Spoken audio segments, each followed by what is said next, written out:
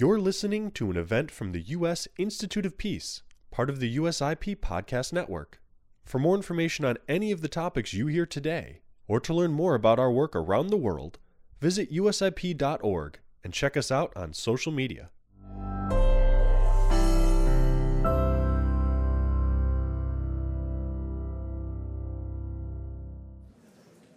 So, good morning. My name is Bill Taylor. I'm the Executive Vice President here at the United States Institute of Peace, and it's my great pleasure to welcome you to PeaceCon 2018. This is something that we've been looking forward to all year since last PeaceCon, and this is an especially exciting one for us. The Institute of Peace is very pleased, honored to be able to host the first day of PeaceCon.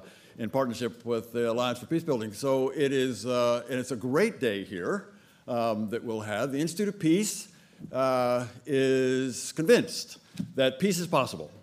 We're convinced that peace is practical, and it's important for U.S. national security and the security of our allies. And I say possible. Several of us got back from Afghanistan last week. And many in this room, many in this city, many around the world think Afghanistan's not possible. Peace is not possible. Well, it is.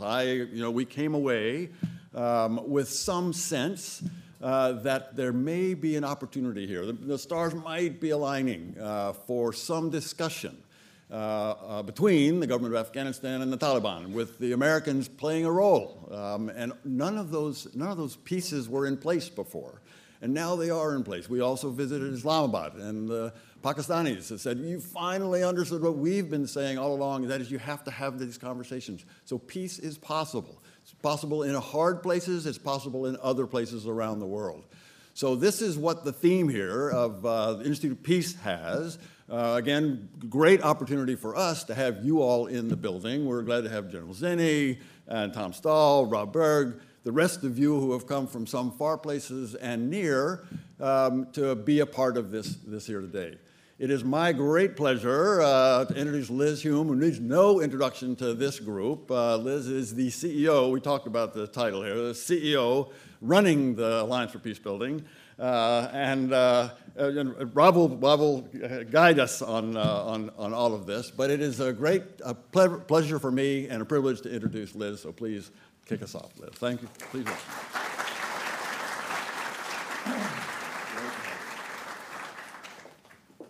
It's acting CEO, but.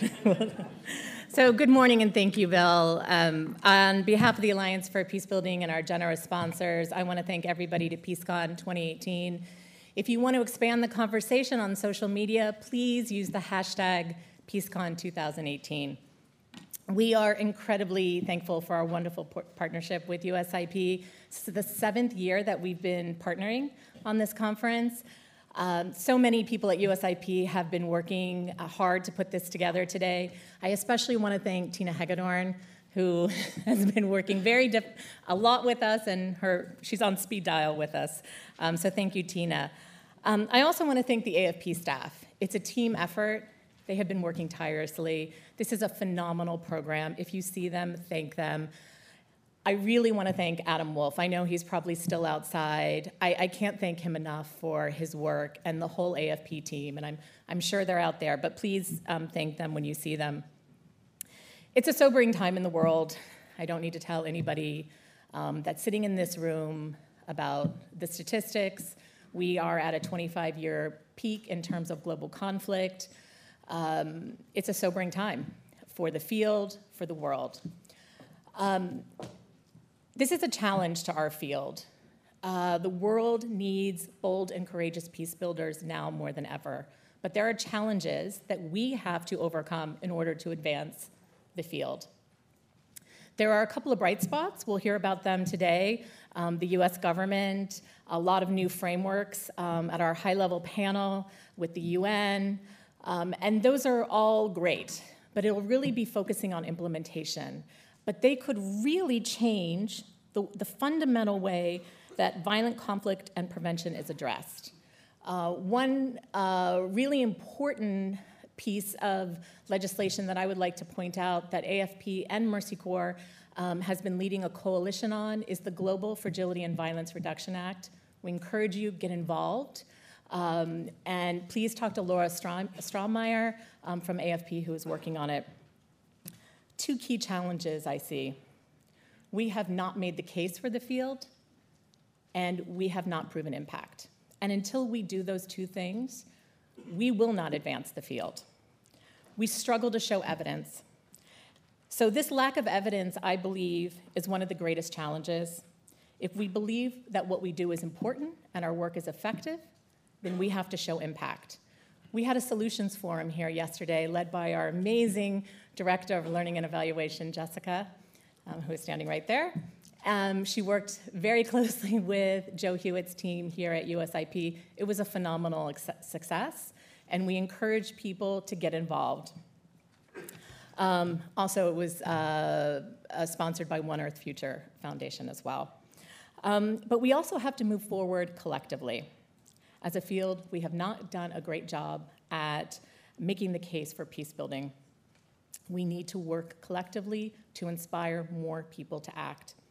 AFP, with some of its partners, Search for Common Ground, International Alert, GPAC, Conciliation Resources, is working together to form a peace-building coalition to inject peace-building in the mainstream media, into policy. You will hear more about it as the conference goes on. We encourage you to join us as well. I would like to say one thing that we did do is we had the initial success of introducing the word peace building into the dictionary. So hopefully, very soon, when you type peace building, you won't see that little squiggly line underneath. So I want to challenge everybody here to work on these issues to advance the field. And I want to thank everybody that's here for your time, your commitment, your passion. Without it, this conference also couldn't happen as well. I hope you'll find these next couple days inspiring. I have a couple of housekeeping things that I have to go over with you. The conference app. We have come into the 21st century. Please go to EventMobi if you haven't already downloaded it. And it will be your essential tool throughout the few days. So go to EventMobi. The password is PeaceCon 2018. It's in the program. If I can do it, you can all do it. Trust me, I'm very technologically challenged. So we will also be doing a data collection project this year. Again, moving into the 21st century. You can give normal feedback, instant feedback on sessions. You can download and decide where you want to go. You can see somebody's bio. We're saving trees. It's all fantastic. So we'll be sending you notifications on your conference app, and please complete a short survey by 2 p.m. today. Once you do that, you'll be registered for some prizes. We'll announce at the end of the day. So with that, I want to thank, finally, AFP's board members and our incredible board chair, Bob Berg, who will be introducing General Zinni. Thank you all.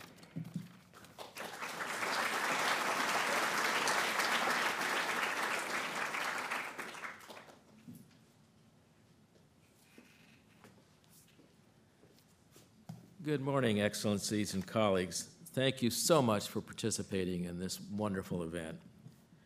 And we're particularly pleased to greet Ambassador Namaga of Mali, a country we have focused on for years in one of our 24 affinity groups, a group marvelously led by our esteemed President Emeritus Chick Dumbak, and whose participation included frequent participation by the now current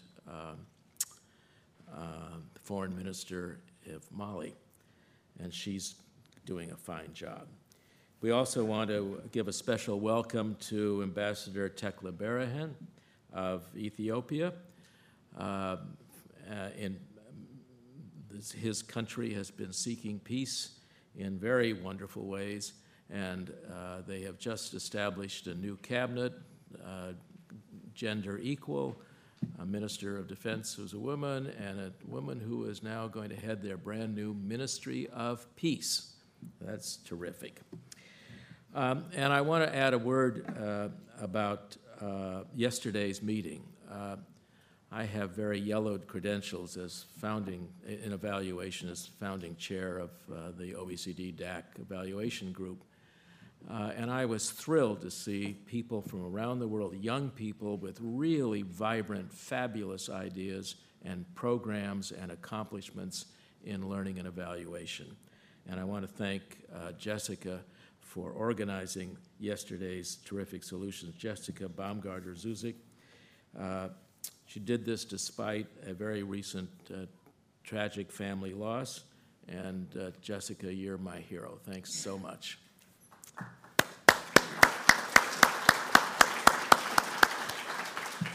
The board of the Alliance for Peacebuilding includes a number of stars, key CEOs of member organizations, and several others, including retired Marine Major General Charlie Bolden. Charlie is beloved by his colleagues in the military, respected by the 4 space crews that he captained, and highly regarded by the 25,000 employees at NASA, an organization that he directed for the 8 years of the Obama administration.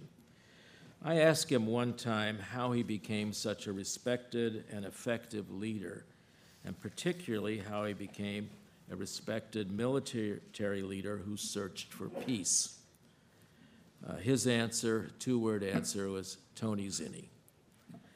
General Zinni rose to head Central Command, in my view, the most difficult assignment in the U.S. military.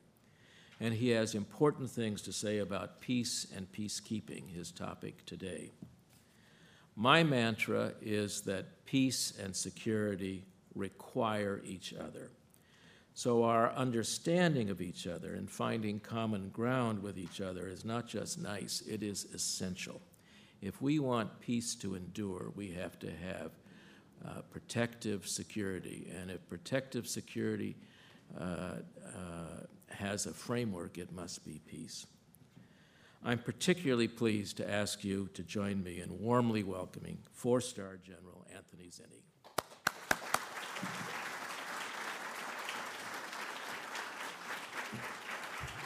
Thank you.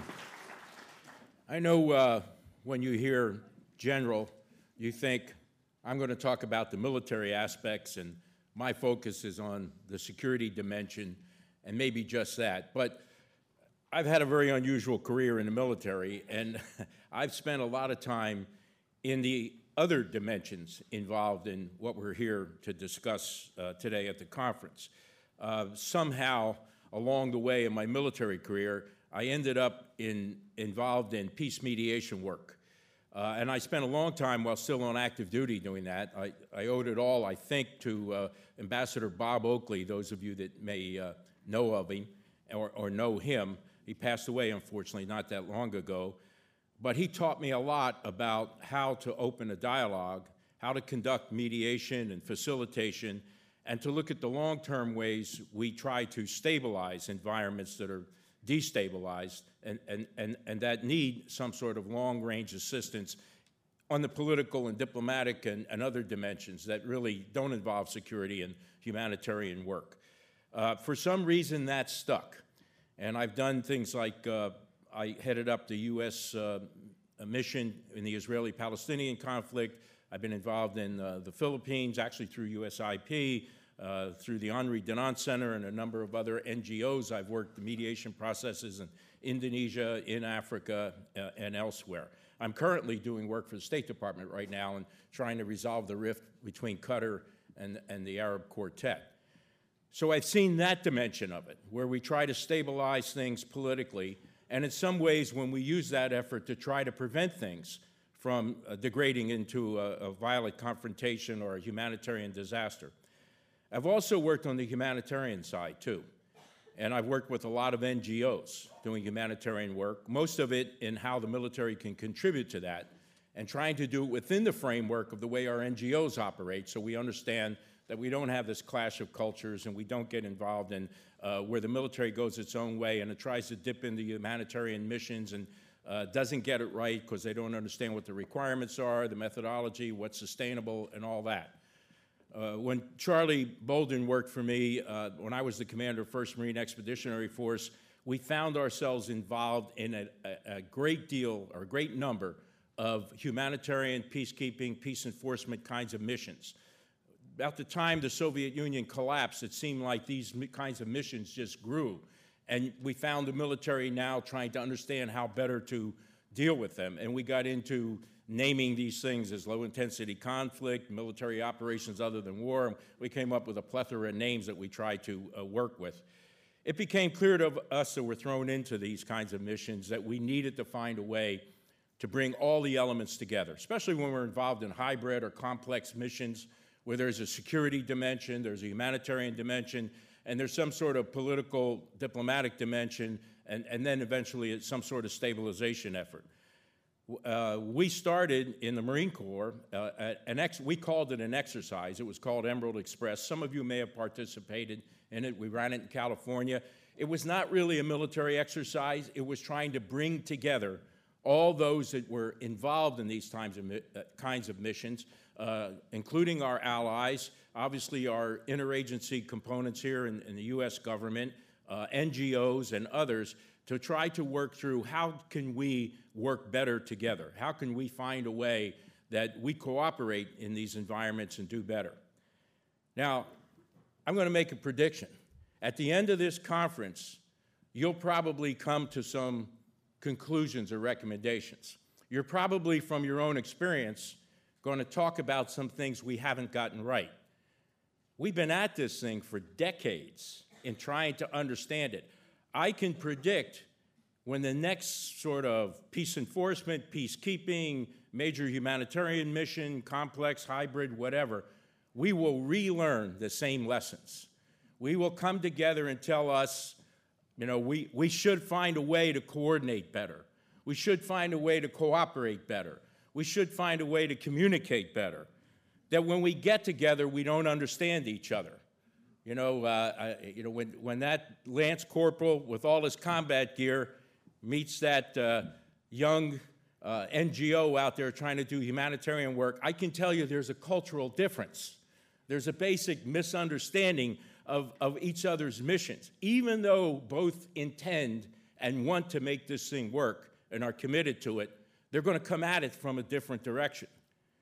And they shouldn't be meeting on a battlefield, you know, to use a military term. I would tell you the same thing as if we tried in a military operation to suddenly meet each other at different military functions on a battlefield without having planned or having exercised or having worked together or having had a structure that we worked under, it would be a disaster.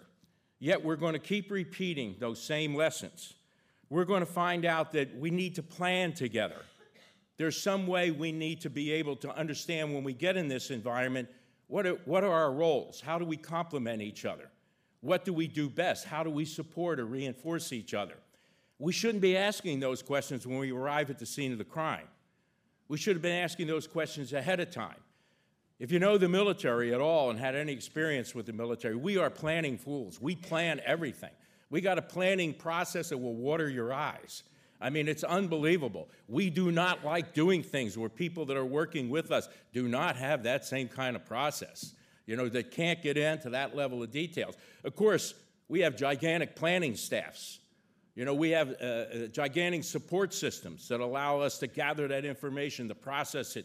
We have gigantic decision-making structures and processes. And so when others come to join us that don't have all that, how do you meld that? How do you make it work? How do we begin ahead of time? A lot of the talk here will be about prevention. How do you prevent without planning? And we're going to relearn that lesson also. We're going to learn about our missions and how our missions will differ. And worst of all, how our missions are going to change. And we have a term in the military about mission creep. You go on to it, you get involved in a situation, committed to it, we get very detailed missions and task statements. Once you're on the battlefield, once you're in this environment, those missions may not be relevant. We have a sort of a tradition, especially in the U.S. military, in that we kind of let the missions be what they're going to be. And sometimes this frustrates our senior leadership in that our missions creep, and we end up doing things that we weren't sent there to do because we see a need or a requirement, and we get deeper involved. One of the problems the military runs into, the whole situation becomes dependent upon the military. I was in Somalia. I did 3 tours of duty in Somalia. The first one, when I went in, we were told that we were just going there for about 2 weeks, just to provide security on the ground, because obviously the NGOs and others trying to provide humanitarian assistance now could not move, because the warlords, the militias, the gangs were robbing them, stopping them, and we were very limited, short period of time, go in, freeze the situation, provide security, ensure the flow of these resources, and then somebody would take over from us. When we landed, we did, in less than 3 weeks, had covered the entire area in Somalia we were responsible for. These resources were flowing, and we asked the question, and then what? We learned that there wasn't this magic organization or force coming in after us.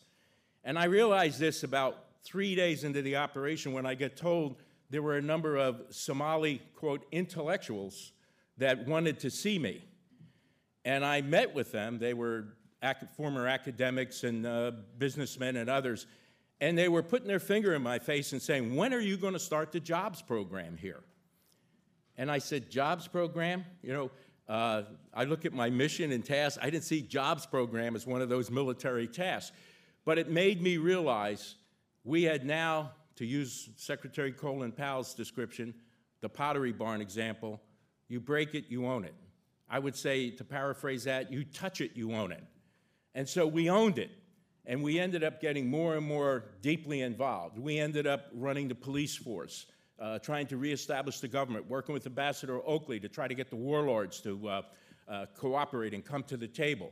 But our mission went far beyond the simple mission of security. And so missions could creep. And when missions creep, we could end up getting into somebody else's business too. And in a way with the military where we don't fully understand that business, even though it may be well-intentioned and we want to help. What do we do about funding? Who pays for all this stuff? When we get committed in the military, you know, it comes out of our military budget. Nobody at Congress is saying, here's a pot of money to do humanitarian and peacekeeping work. And so those funds come out of our operating funds.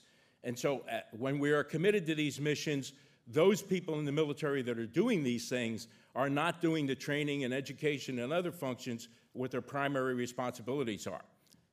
Not to tell you that the military doesn't like these operations. I will tell you from my experience as a commander, when our troops are on the ground doing these things, I think their morale is higher than at any other time, especially if they can see right in front of them the benefit of what they do.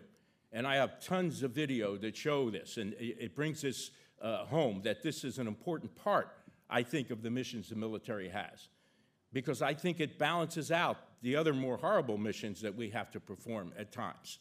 And so this is not anything the military rejects. It's just something that it costs in terms of funding, it costs in terms of training time and other things, so we have to appreciate that kind of commitment and that kind of trade-off that we get. The military often gets stuck with that kind of mission. I did an assessment in Iraq and Afghanistan after I retired for the generals out there, and when I went around looking at how, from soup to nuts, how everything was working, down onto the ground, at the district level, patrolling with the soldiers and Marines, I realized how much that the military had taken on that were non-military tasks. You know, where people in uniform are doing things because obviously we're the 800-pound gorilla in the room. We have the people, we have the structure, we have the logistics, but the things they were doing were non-military. So I walk in and I meet with the Anti-Corruption Task Force, and the entire task force, with one exception, were military people that I knew. What the hell do you know about anti-corruption at the government level? No, this is OJT for them. You know, where is Treasury? You know, where is State Department? Not that they aren't committed out there, but again, do they have the numbers? Do they have the ability to meet the requirements? Do they have the capacity? And so we end up then with this mismatch that comes across, and we end up, especially from the military side, with people committed to doing things that they don't necessarily have the expertise in many ways. We overcame some of that in Somalia, where We provided the military support, but people like Ambassador Bob Oakley provided the oversight. So we understood what we were doing. We were at least under somebody's direction who understood how we interacted with the warlords and others in the dialogue that was created. When we deal with the media, we have different approaches to that. You know, we come with a big public affairs section. There's a media interaction. Those other members that are out there in the same environment may not have that capacity. How are we telling people how the mission is going? How we're determining where we are? How we tell each other's stories, or we tell a collective story in some way? And how do we organize for this? You know, the military organizes and structures for a mission. We task organize. But there are these other elements that are in the same place that are carrying on a function. How do these organizations connect? Now, we have jury-rigged a lot of things. I know when we first went into northern Iraq to protect the Kurds and to get them down out of the hills in Turkey and back home, you know, our initial reaction was, how do we interact with these NGOs? How do we connect to them? How do we communicate? How do we coordinate? We took our civil affairs organization. We created the first CMOC, Civil Military Operations Center, designed to do this. You know, civil affairs was created like in the aftermath of war to deal with the civilian casualties and civilians that are displaced or whatever, but now it had a much different role. At that time, we were creating one now that's become commonplace, but it was to interact with NGOs, you know, private volunteer organizations, international organizations, the United Nations. And as we learned that, we tried to employ it in the future, but it was never structured to be that way. This is something that was created, you know, on the scene. And the other part that I've learned, especially from the mediation part of this, is how do we understand what we're involved in? One of the things I learned in peace mediation, I finally did 9 of these things, and I went off and got a master's degree in mediation and dispute resolution and negotiations, because I felt there were people out there that knew tactics and techniques and procedures and processes and theories on this that I was trying to learn on the ground, working with NGOs and working with the UN and others. But how do we, you know, find a way to make sure that we bring these together, that we are all on the same sheet of music, that we understand how we each operate? Now, it's easy for me to end here and say, these are all the problems, these are all the lessons learned, and you'll mull it over in each of these groups, and at the end of this conference, we'll list all these same ones. The next time we go out and engage, we will come back and we'll list these again. So I'm going to give you a proposed solution. And it's going to be radical, and a lot of people will object to it, but it's to get your brain fired up, get you pissed off, so maybe you think outside the box. I'm going to say we need to create an interagency command. And I hate to use that word command because I don't mean it to be military. We in the military should contribute our civil affairs organization, our peacekeeping institute, the investments we make in exercises like Emerald Express, and we should create this much like we do our military commands, our regional combatant commands that have components, Army, Navy, Air Force, Marine Corps, and are regionally focused, Central Command, Pacific Command, European Command. This organization would be interagency. It would have a State Department component, would have a USAID component. It would be able to interact with NGOs. It might even have a representation from NGO organizations in it. It is not meant to be directive in nature. By that I mean it isn't taking the place of State Department or the military. It is just a means of organization, training, coordination, planning. It is a deployable entity. So if you go into an Iraq or an Afghanistan, you're not trying to scratch your head and saying, we need something beyond the military, because guess what? Once the Republican Guard's defeated, the Pottery Barn comes into play. I have a grandson that's banned from the Pottery Barn, so I understand the concept. You break this, you own it. And suddenly we're scratching our head in Baghdad and Kabul and saying, now what? This organization would have the now what answer. It's not going to be a pickup team like CPA or ORHA or whatever we throw together at the last minute, with people unfamiliar with the situation, that understand, as I learned through the mediation process, the need for research, the excellent NGOs we have out there that provide some of that research. Matter of fact, U.S. Institute of Peace is one of them. I know when we did mediation work in the Philippines, the background information, the research that we came here to get to bone us up on what we needed to know was exceptional. But we need to really come away with some hard recommendations. You can't come away with relearning the same lessons. You have to say we need a structure for this. We need to fund it. We need to train. We need a plan for these things. We need to focus these things on parts of the world where we most likely employ them. And so from somebody that has seen this from every angle in the hybrid, complex, whatever you want to call it, organization, I'm telling you, we've never glued it together. We have the parts, and the parts are represented in this room.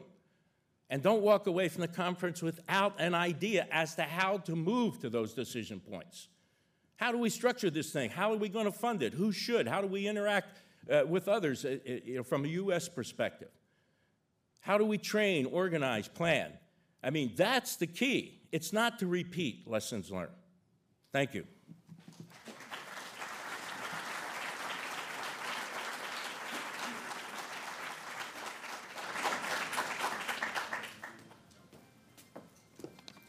Thank you, General Zinni. So now I have the pleasure of introducing Tom Stahl. His bio is in the app. I'm sure many of you know him. He's the counselor at USAID. He has served the majority of his 30 years in this field, working overseas in conflict-affected and fragile states, Sudan, Kenya, Ethiopia, Iraq, Lebanon. I had the pleasure of meeting him in Ethiopia. In about 2009, I was running a conflict governance program in Ethiopia.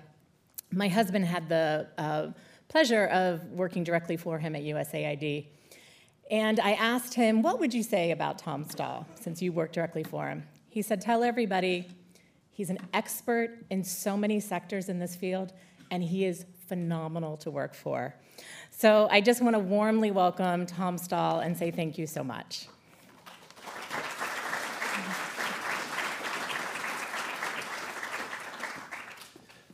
Thanks very much, Liz. And it's great to be here. Thank you all for coming and for inviting me. It's a tough act to follow, to come in behind General Zinni, but I'm really glad to be here and be able to talk to you. I'll talk about a couple of things. I know I've been asked to speak a little bit about the transformation that's going on at USAID that's going to affect our support for the work of peace building and conflict prevention. And you have more speakers I see on your schedule later today and tomorrow to get into the details. But let me talk a little bit about what we're doing. It's early in the process, of course, for me to be able to go into a lot of detail. For one thing, we haven't figured out all the details yet. And of course, there's a lot of work to be done, including getting congressional approval. Our proposal is up in front of Congress right now. And then we got to get all the lawyers and the unions and everything on board. But as we work our way through this very large undertaking, I do want to emphasize that the transformation has always been intended to be a genuinely collaborative process between the agency, the staff, and our many partners like you all. And so it can truly be said that the impact on your work will consist to a great degree on what you want it to be. And I hope you'll take that to heart and reach out and engage with our staff, make your ideas and concerns known. Whatever other faults we may have, we don't presume to have all the answers. Now you might ask why we're going to all this trouble in the first place to take on this huge reorganization of USAID. That's a fair question. Well, the easy, simple answer is that OMB told us to. But of course, it's more than that. The world has changed a lot over the last couple decades. In the time that I've been working for USAID, the majority of countries where we work today are considered fragile or vulnerable to conflict. And that means both staff and development gains are more or less perpetually at risk to some degree. And our current structure aimed at addressing conflict and instability was essentially designed in a sort of an ad hoc manner over the last number of years. So that structure does not enable staff to effectively coordinate peace-building efforts even within USAID, to say nothing of in the interagency, as General Zinni was talking about, or to fully implement the stabilization assistance review that came out recently in June. So in very concrete terms, our current structure was never intended to cope with a world that has 70 million displaced persons, the most since World War II, or a world where disasters that we face are overwhelmingly man-made. So what I can tell you about the transformation is first that since I was asked to address this specifically, the key element of what we call effective partnering and procurement reform is the key element of it is known as the New Partners Initiative. And it's something that you should look into. It will be kicked off with an early demonstration project spearheaded by what is now the DACHA Bureau that you all know and love, Bureau for Democracy, Conflict, and Humanitarian Assistance. It's aimed at mobilizing new and underutilized partners and resources and identifying effective program models for a proposed Bureau for Conflict Prevention and Stabilization. Like just about everything we do at USAID, it's designed to help our partner countries progress along the road to self-reliance. And it will incorporate our new country-specific roadmaps, which many of you probably heard about by now. And by the way, you can view all the roadmaps now on our website. There's 130-some countries on there. And these nifty roadmap tools are designed to provide a clearer understanding of where individual countries fall on the development spectrum, using independent data, not USAID data, independent data to broadly evaluate their levels of commitment to self-reliance and capacity for getting there, commitment and capacity. Now, we've always believed that every nation's circumstances are unique. The roadmaps help us to do a better job of actually treating them that way. I strongly encourage you to check them out and make good use of them. But back to the matter of hand, here's what else I can tell you about the transformation, especially with that aspect of it, focusing on conflict and violent extremism. So the proposed new Bureau for Conflict Prevention and Stabilization, or CPS, we've got to have an acronym like the military, we have our own acronyms. It would create a standalone but interconnected team to focus on the non-humanitarian aspects of a crisis and provide the agency with a holistic crisis response capability. This new bureau will give us the capability to support vulnerable countries before, during, and after a crisis. Now, that's not something we really have right now. The idea is to improve our conflict early warning analysis and make our peace-building programming more flexible, more nimble, more of a priority, more field-focused. So this new CPS Bureau would incorporate the current offices that many of you know, the Office of Conflict Mitigation and Management, CMM, Transition Initiatives, OTI, CivMil Cooperation, and the Countering Violent Extremism Coordinator, along with some parts of our, what we call the Program Policy and Management Office of DACHA. And then CPS would serve as the U.S. government's technical lead on conflict and violent prevention and the implementation of political transition and stabilization programs in countries that are important to U.S. national security as laid out in the Stabilization Assistance Review. And we believe this will result in improved civilian-military coordination and communication and collaboration. And CPS would also manage another one that you probably all know well, the Complex Crises Fund. And then while the Democracy, Human Rights, and Governance Center is being elevated and moved to a new technical assistance bureau, technical support bureau in USAID under this proposed reorganization, the Conflict Prevention and Stabilization, CPS Bureau, would retain a core of DRG staff who focus on human rights and governance issues in fragile states that are prone to violence.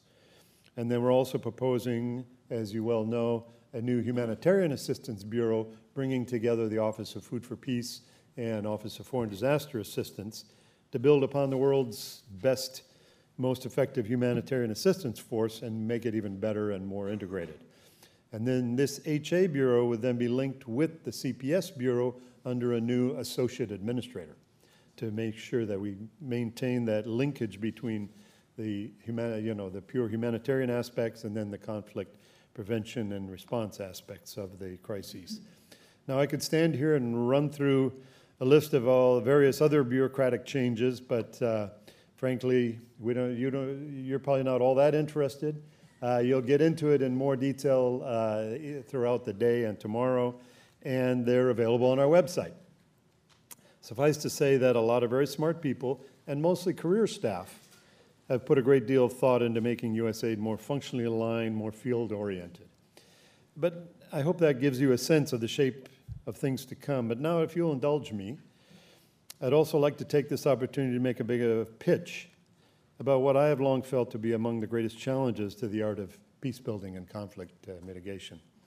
I'm sure I don't have to convince an audience like this that there's more to helping a country stand on its own 2 feet than just economic development in the traditional sense, or transparency in government, or even democracy.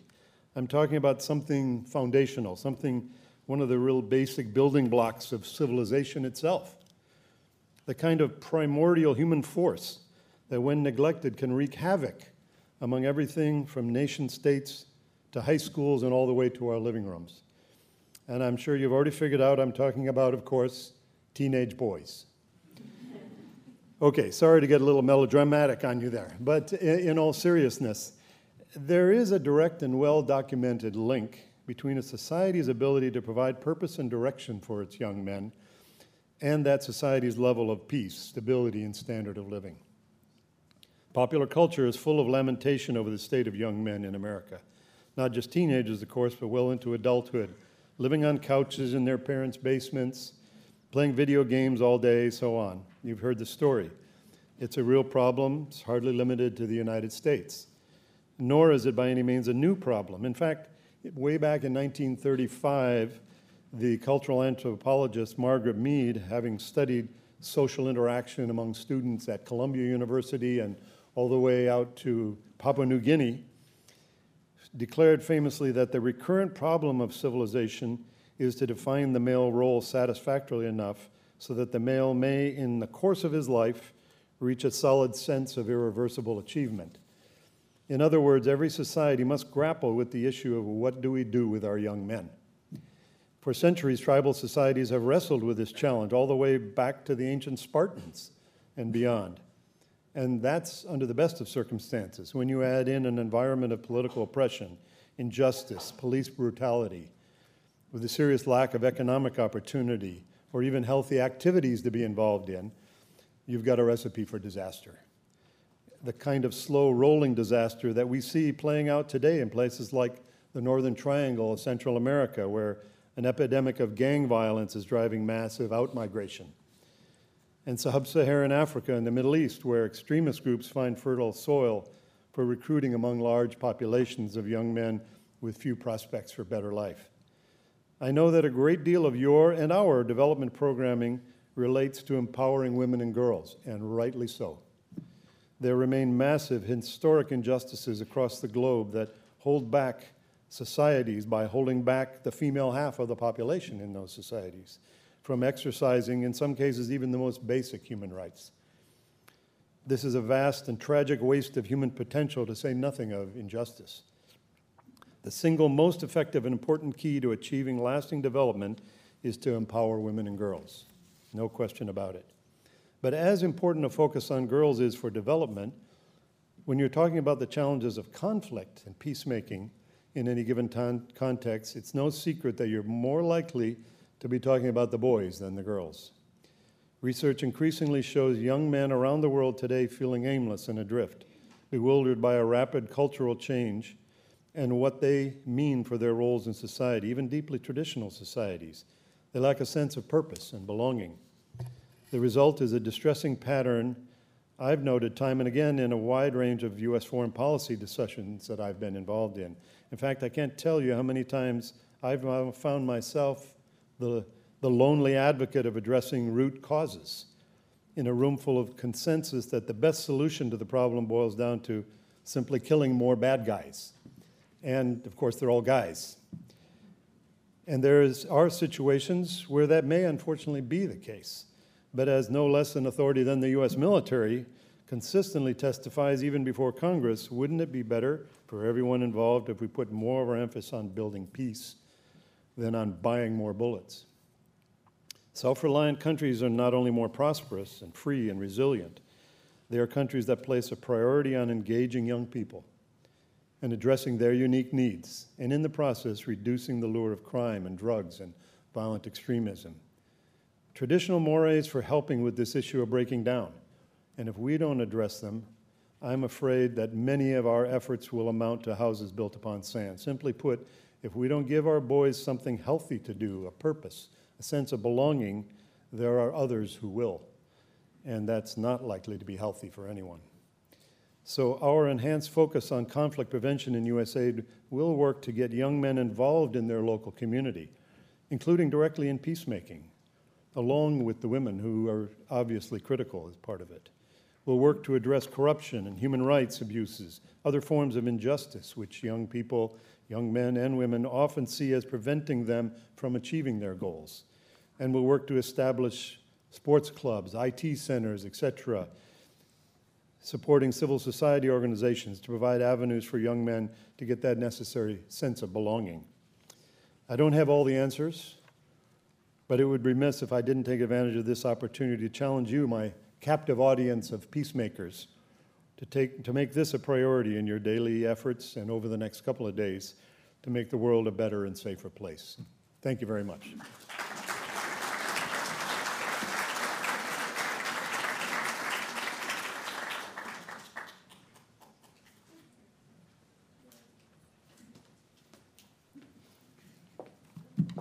So I just want to say thank you so much. That was very powerful, and I just can't thank you enough for coming and speaking to us, General Zinni and Tom Stahl.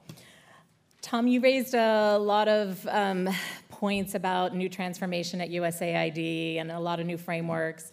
And those are important, but they're not the only ones. And so for the next high-level panel that we are going to have here, I'd like to invite our next panelists to come up that are sitting in this row here.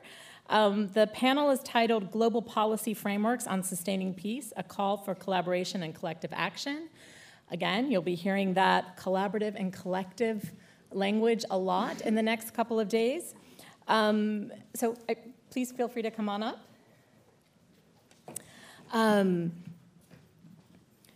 I want to thank a few people who really worked hard to put this panel together that are not here today. Corinne Graff from USIP,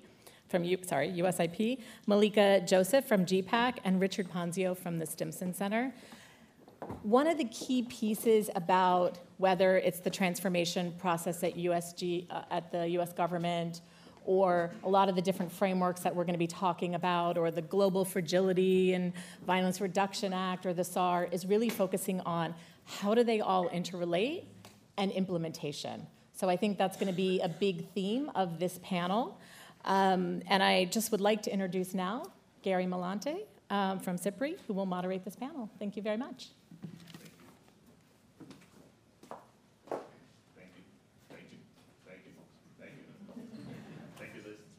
Can you hear me? There we go. Thank you very much. Thanks very much to the United States Institute for Peace and the Alliance for Peace Building for having us today, for having this conversation. This discussion is the confluence of, I think it was 4 or 5 organizations that said we need to have this conversation at the AFP. And so we put in proposals. AFP said, all of you are thinking about this, so we need to be able to put this together into a conversation. And eventually it became this panel. So we all think it's important. I'm going to briefly introduce the speakers. Then I'm going to tell you the ground rules for this conversation because I want to keep us on time. Then we have a timekeeper. Where's Sam? Sam is right there. So I'm going to say the rules. Sam is going to keep track of the time. When you see him start waving at you, you're out of time. When you see him stand up and start throwing things at you, you're going to stop talking. And in a moment, I'll get into the substance, why we're here and why we're talking about this. But I want to reflect also on the fact that we're talking about, we've already talked about U.S. policy, U.S. frameworks. I think those were great interventions to start us off here today. Now we're talking about global policies and kind of global frameworks, some of them coming from New York and the UN, some of which are things we're engaging with globally that transcend any kind of agency or institution or ownership. But I think what we have to also acknowledge and realize when we're sitting here talking, I know many of the people up here will speak to it, is that this is still a very Western, Northern conversation that's happening about these frameworks and how they actually reach the ground where peace needs to be built. And so I very much encourage you to reflect on that in your conversations, and I'll explain in a minute what our format's going to be, but also you to have a dialogue here, to challenge us a little bit and say, okay, well, how do we make these frameworks real in the world where peace has to be built on the ground and where people need to own the peace that is being built? The counterparts there. I noticed earlier we mentioned that the ambassadors are here from Mali and Ethiopia. I will give you the first opportunity to respond if you have particular interventions or responses when we get to question and answer. So I encourage you to think about those, and then we will come back to that. First, let me introduce everybody. We have Katie Thompson here, the team leader at the United Nations Development Program. I will not go into your entire title. All of these people are very Googleable, and you can find out all of their interesting bios and profiles. We have Larry Attree here is the head of policy at Safer World. Ro Tucci is the director of inclusive societies at the United States Institute of Peace here. Darnell Rodriguez is the executive director at GPAC, the Global Partnership for Prevention of Armed Conflict. And David Stephen is the associate director at Center on International Cooperation, CIC, in New York University. I've asked them to sit in this order because in a moment I will go to them and they will have 2 minutes each to say their first round of these are the frameworks they are working with, that they're engaging with, and they are using for peace building. And they're also gonna place those in the kind of global context of peace building. This is where we are in these conversations for these frameworks. That's gonna be the first round. We're gonna go through to David, and then I'm gonna come back again to Katie, and we're gonna have a second round. They'll get 3 minutes each, so luxurious 3 minutes each, to talk about where they are implementing these frameworks on the ground, where they're doing this, and what the specific cases, where are the examples where we see this happening? This goes back to the question about evidence. Where do we see this actually happening? How are these frameworks being used for peace building in these environments, in these contexts? That'll be the second three-minute intervention. If we do that all right, and we're all on time, Sam keeps us honest, then we have time to come out to you for questions. And I ask you to please ask short, specific questions, because there will be a lot, and that way we have time to be able to respond to them here, and we'll target the questions. Not everybody will be responding to all questions.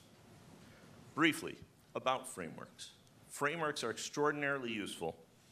I think General Zinni has already set us up with this. He said, the Army plans everything, and you have this fantastic quote from Eisenhower that said, the plan is nothing, but planning is everything. And that's where I want to connect frameworks into this conversation. We have a number of these frameworks. I'm going to go through them in a minute just so that they don't have to in their limited 2 minutes. But a number of these frameworks where we are thinking conceptually about how to organize many different actors, many stakeholders, many different agencies and institutions, and all of the kind of global architecture that we have arrayed to be able to help us to build peace in these environments. All of those frameworks are intended to give us a kind of common language. That's one of the principles, one of the effects of it. But they also give us common principles so that we know when somebody else is invoking one of those frameworks, we think they mean the same thing. We think they are trying to achieve the same thing. So those embody the principles. And in many of these cases, they are the roadmaps for us to be able to achieve things. I'll get into that in a moment. But a roadmap, again, is a plan.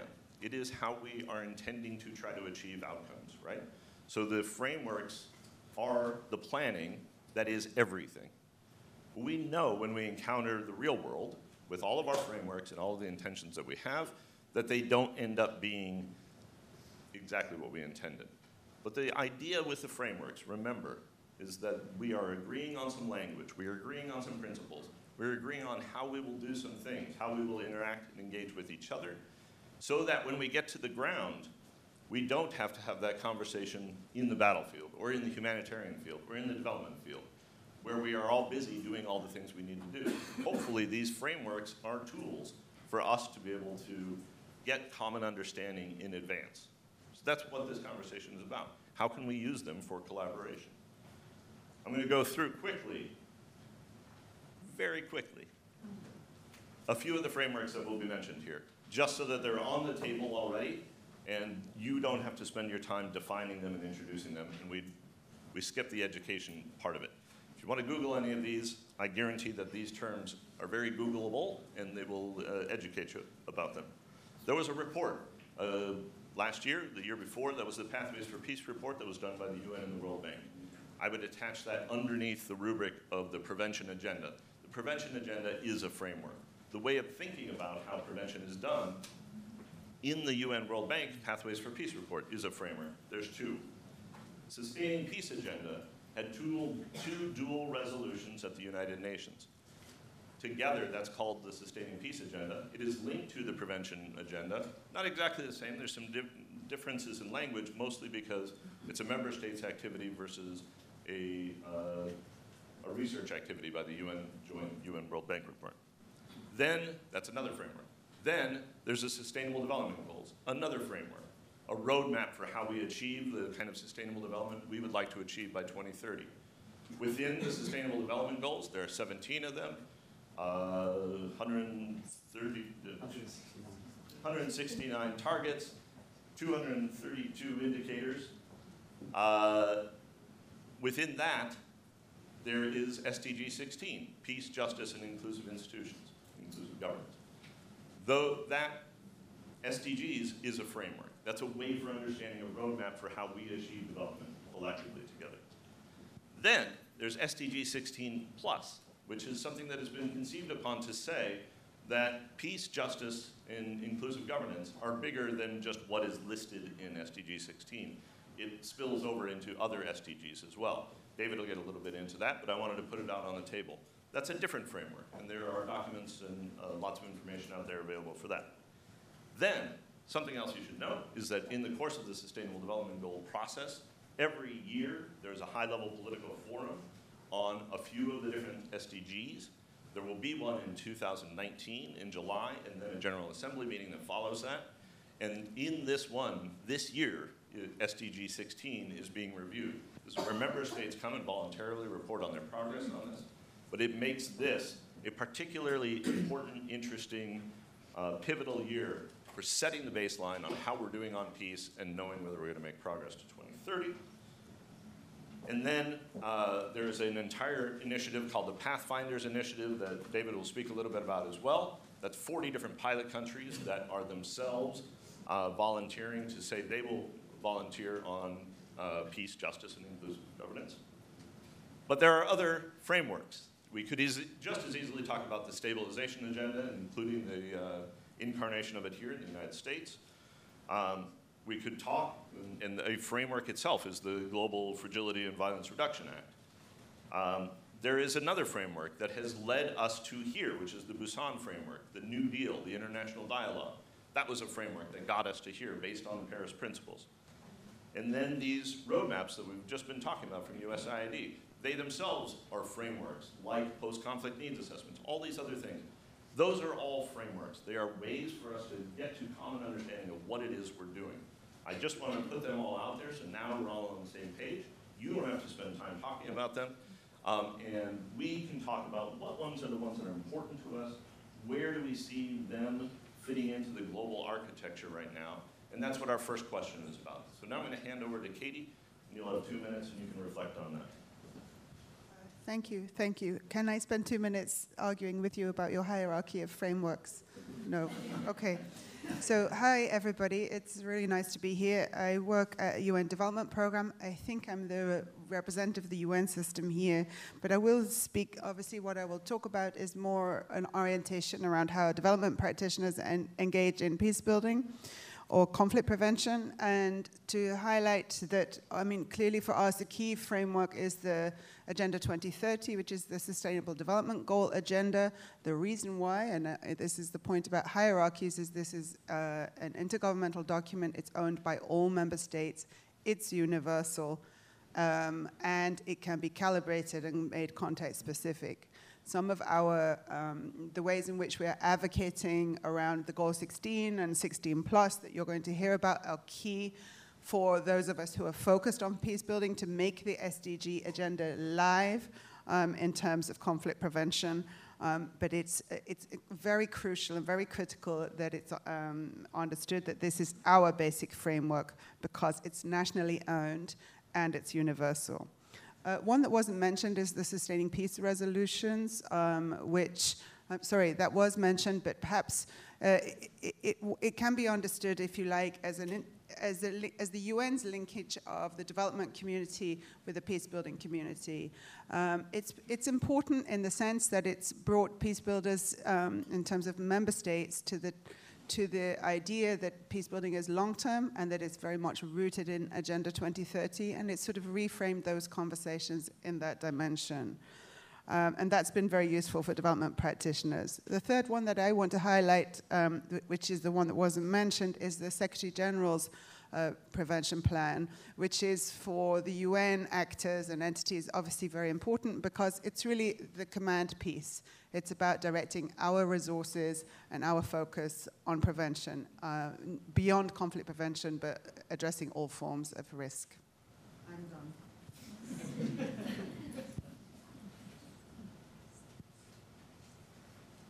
Okay, is that working? Yeah. Thanks for bringing us together to talk about this important topic today. From my side, we have to welcome and support and get behind the efforts on sustaining peace that are a push to bring peace back into the center of what the UN's all about and the reforms that are taking place there. I think the Pathways for Peace effort that was mentioned is also, a really good process that's brought home some really important messages about priorities and partnerships to the banks, to the UN. But I really do think that the Sustainable Development Goals, and particularly the commitments around Goal 16 and related targets, are the biggest factor in our favor as a community and the tool that we have a big opportunity to work with. And I say that because I think, Goal 16 and the other targets were constructed out of a real reflection on what are the biggest drivers of conflict worldwide. It's a vision of positive peace. It was genuinely consultative in the way it was put together, but then signed off by all world leaders. And it's also this really important bridge between the peace community and the rights development actors, the governance actors, and between governments around the world on a common vision that they can own and understand each other on. I think, thinking of the theory of change that you have to work with the Sustainable Development Goals, whether it's that it's a chance for countries to shine in comparison with each other, it's an entry point for fresh dialogue on the issues that matter on the ground, whether it's a prompt to measure the things that matter and see prevention challenges in new ways, whether it's a prompt for governments to hear feedback from their citizens. There are all these different ways in which the SDGs is a tool for pushing for change, which I think we can really use. I do, while I've got the floor also, though, want to sort of strike a note of challenge, coming back to what Liz said about the world we're in right now. We have commitments to things like the Arms Trade Treaty, but we see defense expenditure at a high in the post-Cold War era. We see autocratization taking its grip not just in places like Russia or Turkey, but in Brazil, in India, even here at home in the US. There are big challenges in the way governments are behaving right now and the way they're shredding the commitments to global conflict prevention norms which we've painstakingly constructed.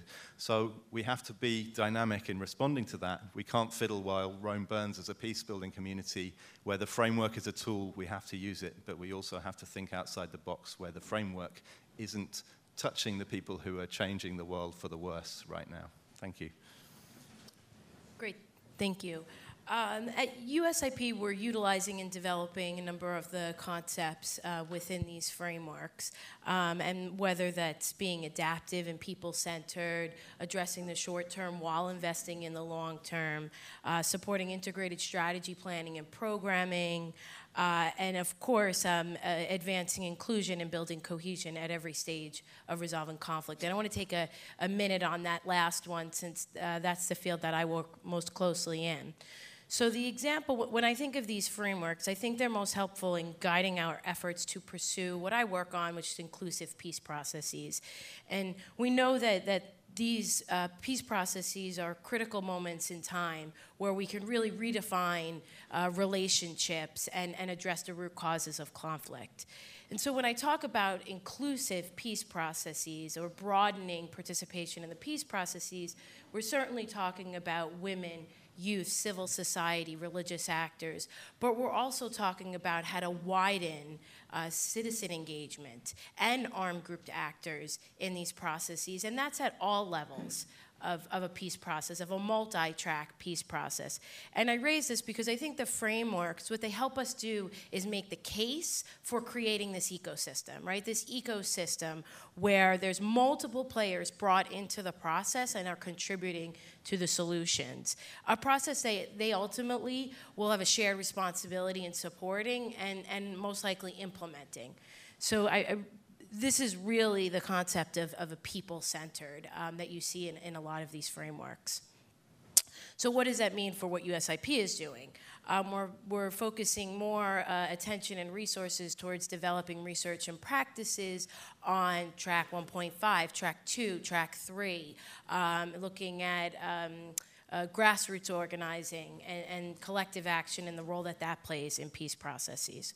The last point that I want to make is that USIP, along with many of the partners in this room, were well positioned to seed and test many of these concepts on the ground and to help operationalize and refine these frameworks. So for inclusion, what we're doing is we're fleshing out some critical questions such as who may resist broadening participation? Why and how? How do we manage and navigate around that resistance? What are the new pockets of inclusion we are creating, right? I mean the new pockets of exclusion that we are creating with inclusion. And how can we mitigate those consequences? And finally, how could we advance social inclusion towards social cohesion? So that means helping to create safe spaces to voice differences and build bridges across divides so that we can address tensions long into the future. Well, thanks. Well, first of all, I wanted to link sort of like the broad theme of this conference, the power of collective action, to our conversations. Because when we're talking about the frameworks, we're talking about how can these frameworks help us mobilize collective action in order to build this global architecture. So I think we should start with a question, and this question is the peace-building community actually worldwide being mobilized by these frameworks, or are these frameworks contributing to the mobilization of the peace-building community in order to move towards implementation of this agenda? I think that the answer is twofold. On one hand, yes, and I remember when we were discussing on where the whole agenda, SDGs were being discussed, that we had a huge mobilization of the peace-building community, and we're all behind that, and we said we have to get this peace goal, and we strategized, and we got it. And I think there was a huge sense of accomplishment from our communities, like we got this peace goal. But the question is like, we have this goal, now what? We have goal 16, now what do we do with this? And we had this question actually in our community in GPAC, and we said, okay, what do you want to do with this at the regional level where our network members are working? It's like, what does this mean to you at the regional level? Help us think, what do you want to do with this SDG framework? And for us, the answer was a bit not what we expected, because we saw that these frameworks actually were not getting the traction that we thought, or the energy that we were having here in these discussions at the country level. So these frameworks, or no, they didn't really help that mobilization, or that we expected that they would have. So I think we should we should ask ourselves why. Why are these frameworks maybe not bringing that effect that we thought it would bring at the field level with peace-building organizations, with organizations that are working at the grassroots level? And I think, in general, we can talk about two things. First, lack of understanding of what these frameworks are. I was listening to Gary, and I was getting confused with all these different frameworks, and I work on this almost every day. So it's like, so there's this lack of understanding. It's like, okay, yeah, but what does this mean for me? And the second part of it is like, is this lack of understanding causing or generating kind of like framework fatigue for our people in the ground working on trying to implement these frameworks? And I think we have to think about, and I'll come that in my 3 minutes, because I already see my warning, not even to do second warning, but my time is done. But hopefully think about, reflect how we're trying to overcome this and show the relevance of these frameworks and how we can actually work on this and how this can act as a blueprint that can help us participate in this global peace-building architecture. Thank you. So I too work on the Sustainable Development Goals. I help run the Pathfinders for Peaceful, Just and Inclusive Societies, and it was set up precisely to answer this question, a question put to us by a finance minister from a conflict-affected state who'd fought very hard for these goals in a bitter and difficult negotiation and said, now we've got them, we've got no idea what to do with them. So the Pathfinders is really about trying to make some sense out of these targets. We do work with the SDG 16+ targets, so 36 targets from across the agenda that directly talk about peace, justice, and inclusion, and go deep into the other goals. And one of the things that the Pathfinders did as a group of member states and other partners is put together a roadmap for what implementation looked like. And I have a copy here, I have a few other copies, and it's an attempt to explain how we start to turn this into action. Now, as Gary said, we're in a critical year this year. In the summer, in July, ministers gather to review SDG 16, also SDG 10 on inequality. In the September, heads of state and heads of government, leaders, prime ministers, presidents, come together and they've been asked to look at all 17 SDGs and to mobilize further actions to accelerate implementation. So this is the year really for us to focus on those actions, on those solutions, the kind of solutions that were being discussed yesterday and that I hear being discussed in about 1,000 different conversations like this one. It's a time for acceleration to show that we really are turning it into action. And we really have to have a bigger mobilization around these issues. I don't think we're asking the grassroots to work on targets. We're asking them to work on issues and challenges, but we're trying to use the targets as a common strategic language, a common strategic framework that can bind these efforts together and make them the whole, the greater than the sum of the parts. For this audience, I point to one particular headline target, SDG 16.1. That's a target that says we must significantly reduce all forms of violence everywhere. And that is a target that I think we need to start taking seriously. We need to use it to bind together 5 different prevention communities, the folks working on conflict, the folks working on urban and youth violence, really responding to the problems, to the question of young men that was raised earlier, the folks working on interpersonal violence, including women and children, the prevention of human rights abuses and mass atrocities, and the prevention of violent extremism. We need to bring all of those together around SDG 16.1 and really mobilize in the next year to show that societies can work towards quantified reductions in violence and quantified increases in peace. Thanks. So, very quick introductions. Thank you very much for keeping on time. To sum it up, we have all of these frameworks. We don't see necessarily the traction on the ground where the rubber hits the road in the countries, in the societies, in the people that own the peace, whether it's our counterparts from our own agencies, whether it's the national counterparts, whether it's the NGOs and civil society there, whether it's the spoilers, all of the stakeholders. We're going to go back to them in a moment. They're going to say these are what we see happening on the ground. This is where these frameworks actually touch peace that is being built in these particular contexts. And we're going to use those as examples for the discussion. How do we know that we see these frameworks being useful? But I think these are good challenges. From Darrenelle, he reminded us that we have framework fatigue. There's a lot of frameworks. Sometimes people on the ground say, is it just cut and paste? Should I just find and replace all the terms that said prevention and call it now sustaining peace? We have all of these parts. As General Zinni said before, we have all of these parts that we're trying to put together. And then the question is, can we come up with solutions that work for all contexts? Do we need to tailor them for specific contexts? And then, of course, Larry reminded us of the global context that we're working in. How do we actually fit what we're trying to do and all of the action and energy that we have into having effect on the ground? So now, Katie, we come back to you, and you have 3 minutes, a luxurious 3 minutes. So I think I have 4 because I was the only one who obeyed the rules. But anyway,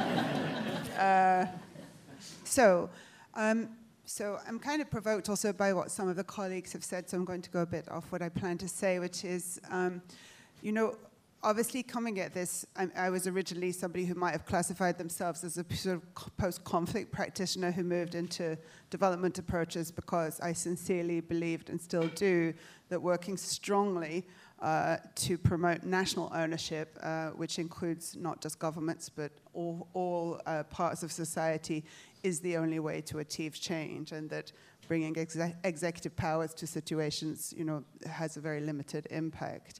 So I do really want to flag why the SDGs is important and why the word development is important in all of that, and it's not simply because I work for the UN Development Programme. It's because it symbolizes something about the approach, which is very different from the approach which perhaps many of you use or work with in your daily work. I went quickly through the agenda here and saw that barely anyone having the title with the word development existing in any of the organizations are here, which I find very interesting. So forgive me, you know, if I'm saying something that's obvious to all of you, but the development discipline is largely populated globally by economists still. And so converting economists and planners and finance experts to the ideas of good governance and the ideas that are embedded in 16+ is not an overnight transition. It's work. It's hard work. And I'm not cynical about the fact that this doesn't get off the ground overnight. I'm very positive, actually, about what is happening across the globe, with the caveat of the points made by my colleague from Safer World. In terms of our work, what we're seeing increasingly accepted at national level in countries where it may not normally be expected, that combining work on peace and development is increasingly seen as the norm, as opposed to the exception. It's not restricted to post-conflict contexts, it's regarded as a preventive measure. And the UN has a lot more traction in achieving that these days than it did in 2004. I think that's largely due to the SDGs. I think it's really been helped by the World Bank study and providing some substantive underpinnings for that. And I think that's incredibly positive. So, for example, in 2004, we were managed to deploy, under very difficult circumstances, 5 peace and development advisors in the field working for the UN resident coordinators who were the head of the UN at country level. And these days we have 49, covering 70+ countries, without much political challenge to those deployments or their work with governments. I think that's incredibly positive. It reaches the point where it's difficult to find people with the right skill set to do that work, and they work with small teams of national officers. They work with volunteers, both national and international. I think is an incredibly positive change. In addition to that, I'm going to take my extra minute. In addition to that, you know, what those people are doing, and I didn't mean to dwell on them, but I am dwelling on them to show that you can achieve change. Obviously, what they're doing is working with the national authorities in order to ensure that within SDG planning frameworks, these elements of 16+ are taken into account. And that's going to take time. It's not going to happen overnight. Development plans are 4 to 5 years long, sometimes 10 years long. It's going to take time to work cross ministries to bring about these changes. Part of the work that we've been doing, David referenced it, is to really put governments who want to show some leadership at the center of these conversations, so they can show quite concretely how a Ministry of Justice can work with a National Human Rights Institution, can work with the Ministry of Finance to ensure that access to justice is promoted in rural communities, and also ensuring that NGOs are at the table and civil society groups are there to impact on the quality and the extent of that service provision. There are governments doing that work. Final thing, because I'm abusing my time now, is so that's all of the positive side, and I think that this is part of what we're trying to do at country level. In the UN system. But Goal 16 isn't a given at any moment in any large intergovernmental setting, such as the General Assembly. What's been progressed can also be undone. And it's particularly important to work with these national partners, especially national governments in the global south, to speak to this agenda. And I'm sorry that I speak here rather than one of my national counterparts, because it's those voices who will carry this agenda. It isn't going to be the countries of the global north who have traditionally supported this agenda. So that's, I think, where our focus of our work should be in the next year, and I'm sure that David will pick that up as we go forward. Thank you, Katie, so much for the rules-based international order. Time limits. Anyway, I'll try and do my duty. Yeah, I mean, I struck a note of challenge in my first sort of opening there, but I mean, I think, you know, we have to be mindful. Civicus has told us we're in a world where 109 countries have completely shut or repressed or obstructed civil society space. This is the majority of member states. This is the world we're in. But I think it's tremendously important to be tapping into also the civic activism that is rising up and pushing for change in dynamic ways in countries all over the world, whether we're looking at South Korea or the Gambia or Romania or Ethiopia, and to nourish that.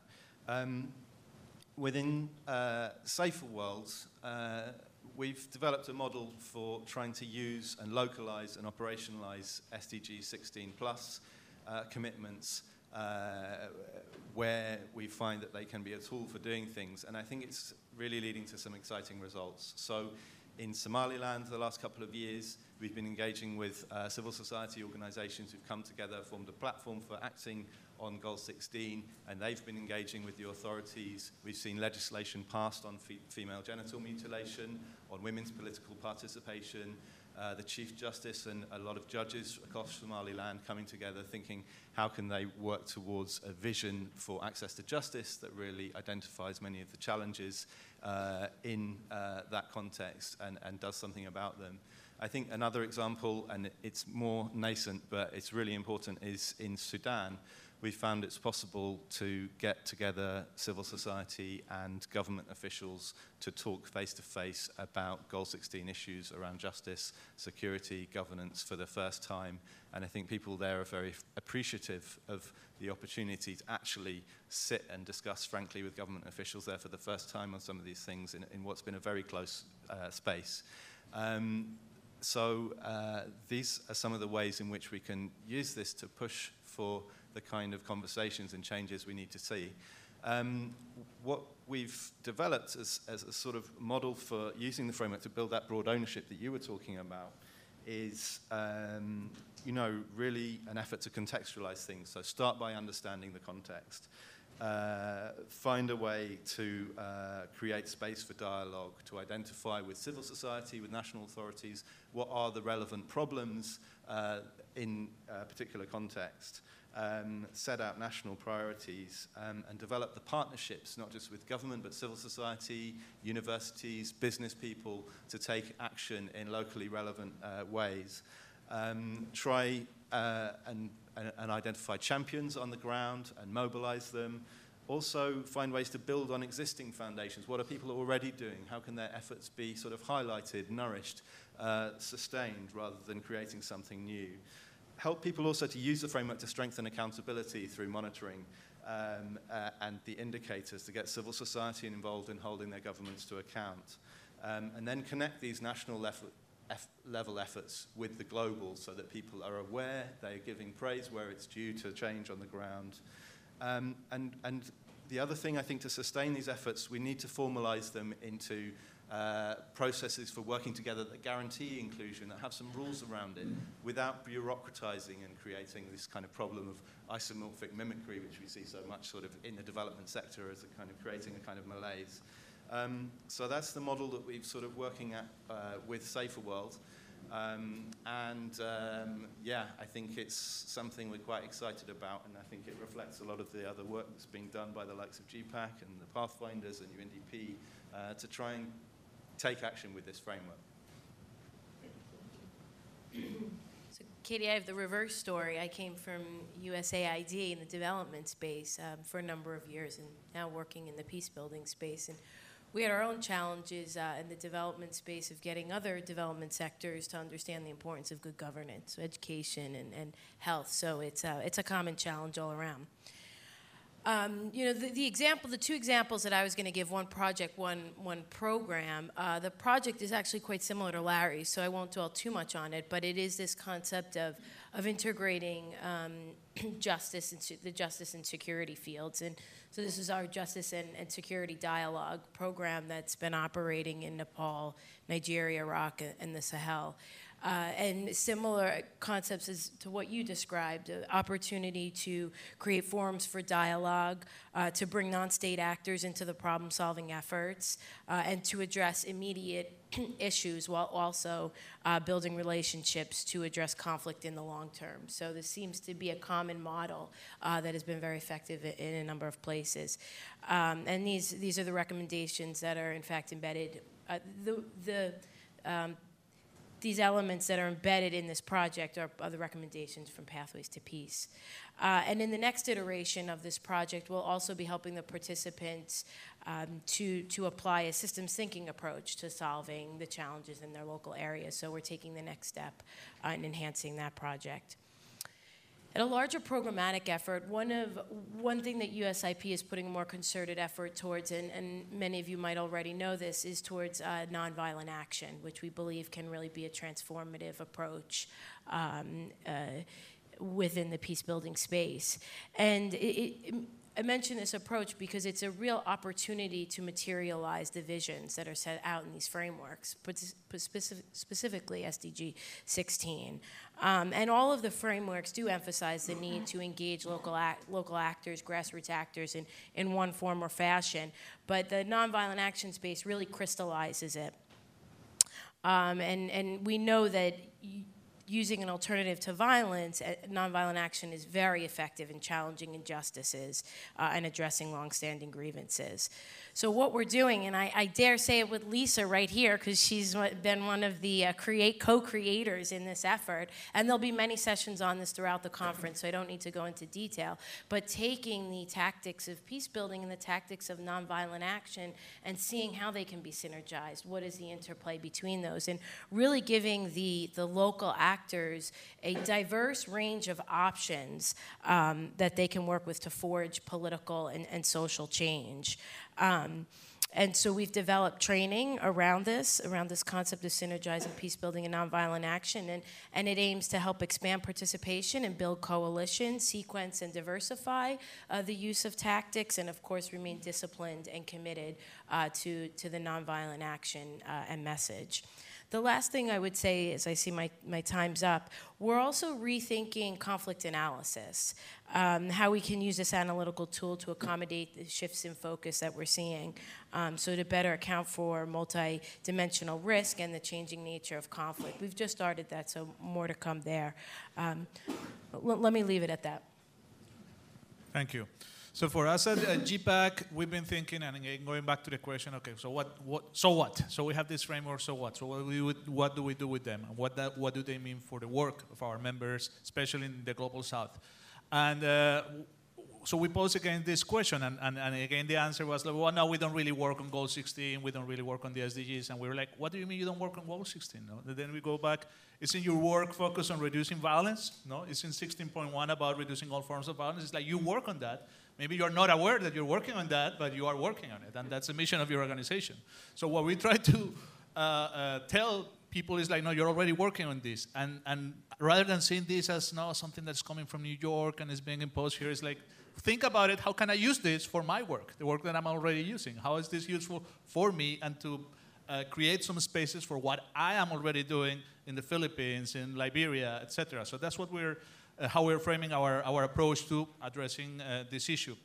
And then we have, of course, as NGO, limited capacities to do that. So from the global perspective, we're thinking not, okay, what can we do to create this, but what are others doing already to create this awareness, and how can we hook up our membership into what is already happening. So we, for example, the World Federation of United Nations Association, we're already doing some outreach about Goal 16, the 16 Plus Forum, etc. So rather than replicating and doing the same thing, we said, well, can we use your forum, what you're already doing, and then we sponsor some of our member organizations so that they know and they participate in these dynamics, and then they can take it at their country level. So we're trying to connect the different initiatives that are happening about creating awareness and bring civil society organizations from our network there.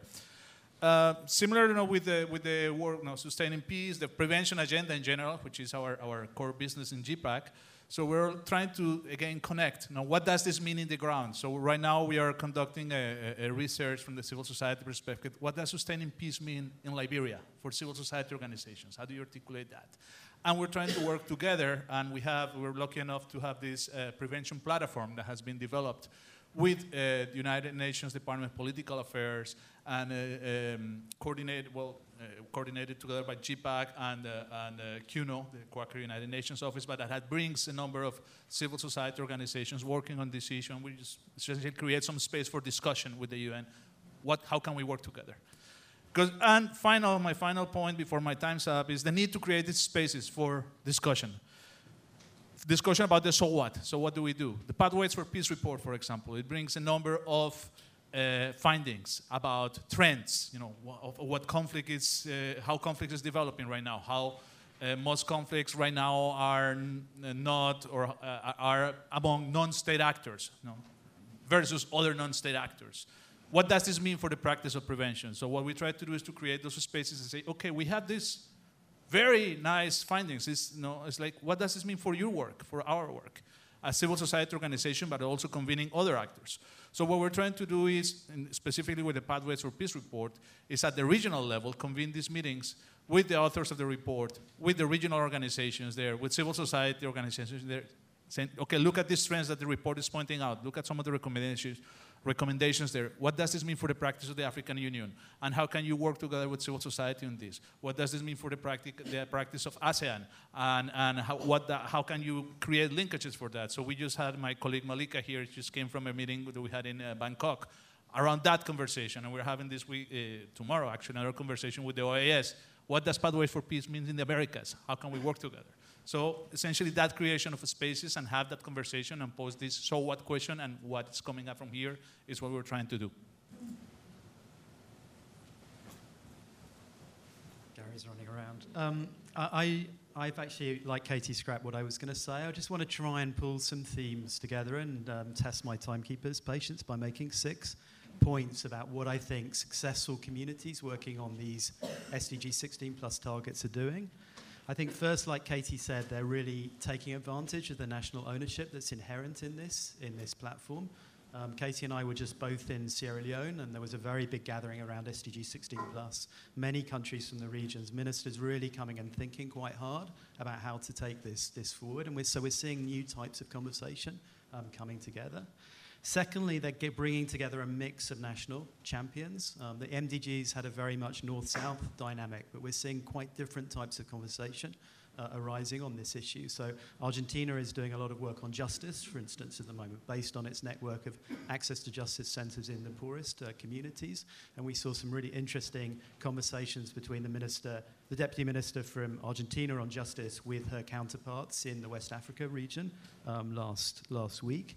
Third, they have a grip on their evidence, and they're talking about solutions and not about problems. I was in a country that was described in the launch of the Pathways for Peace report in this room as a test case for prevention, and I saw through a 2-day workshop the Planning Commission being bored to death by the SDG 16+ targets until the second day when we actually started to talk Turkey about justice, about why young men were deeply disaffected and what to do about it. We weren't anymore talking about indicators and structures. We were really talking about what action looked like.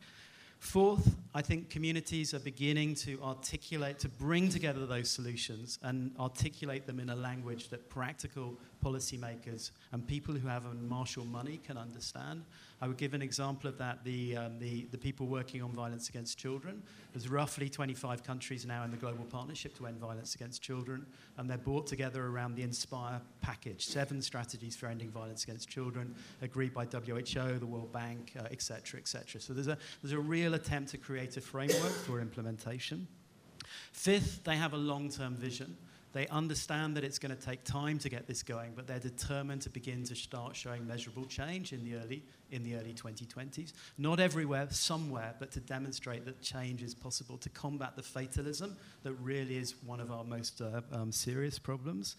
And sixth, they're part of this, they're doing what Larry is saying, but almost in the opposite direction. They're part of the fight back narrative.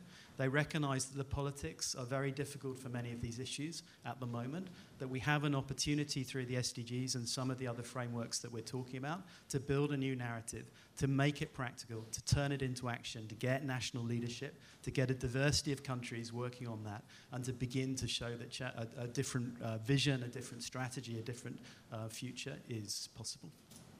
Under my 3 minutes. That was incredible. And he covered what I was going to do to wrap up, so we actually saved time. I would encourage people to start lining up at the microphones. I'll come to you in just a moment.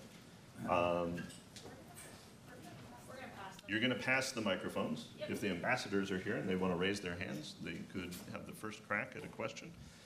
I would second that, David. I think what's happening is people are seeing the 2030 agenda. They're seeing the value of it if they're active and agile on the ground, and they realize this is a way to be able to mobilize action. It is a common framework that people are using to be able to talk about it. They see the value of 2019 as a time to talk about baselines, how we're doing, and talk about what impact would look like.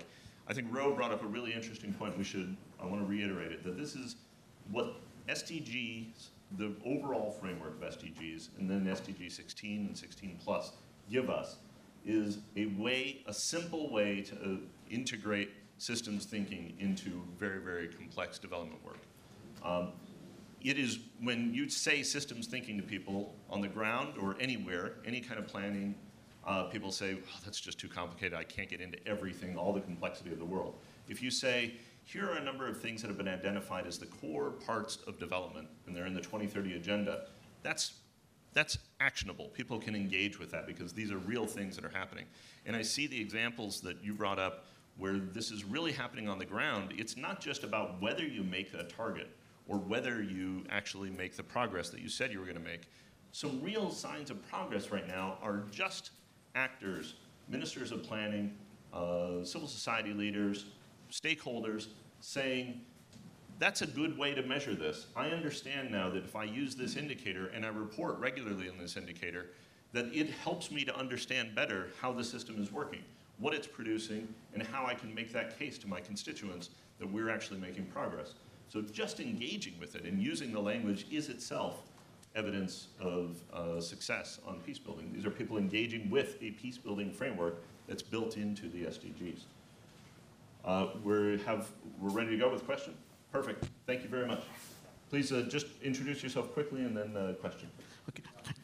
Thank you very much. My name is Olumide, a student at George Washington University. My question is to the USIP, United States Institute of Peace. You have released a report recently talking about the 2019 elections in Nigeria.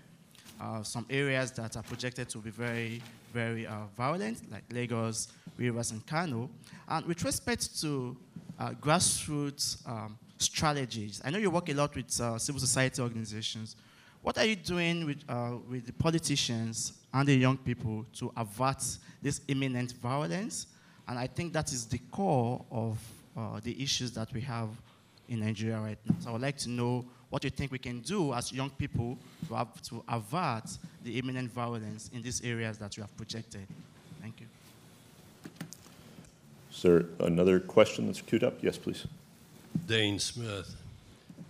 This is perhaps not a question that's terribly on point with the panel, but I want to get it out there. We heard from General Zinni about the possibility of an interagency command. We heard from my esteemed friend Tom Stahl about a new Bureau of Conflict Prevention and Stabilization in USAID.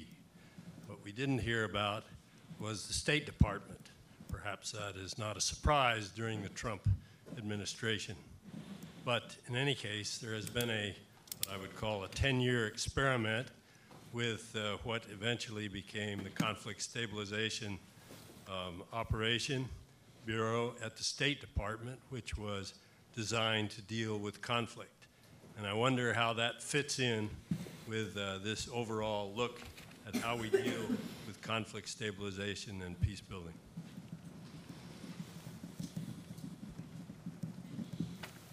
We have another question right here.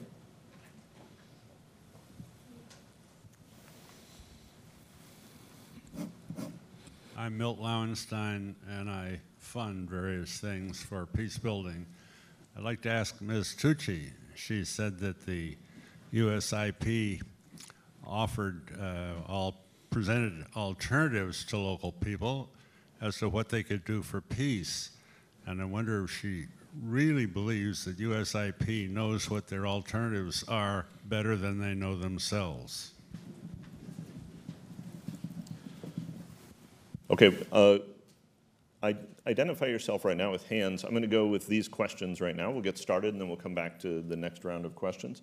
But make eye contact with the people that have the microphones. I'll stay here so that the microphone can hear me. We had 3 questions. One was, we have an example. We know there's elections coming up. It's going to be difficult in Nigeria. I guess one of the first questions I would have is, practically speaking, are any of you working in Nigeria? But more broadly, can we generalize out of that? What do peace and development advisors, for example, do when they know that an election is coming up in the future? So Katie, we'll come to you. Maybe Larry, you're making eye contact with me, so maybe you have something you want to reflect on that.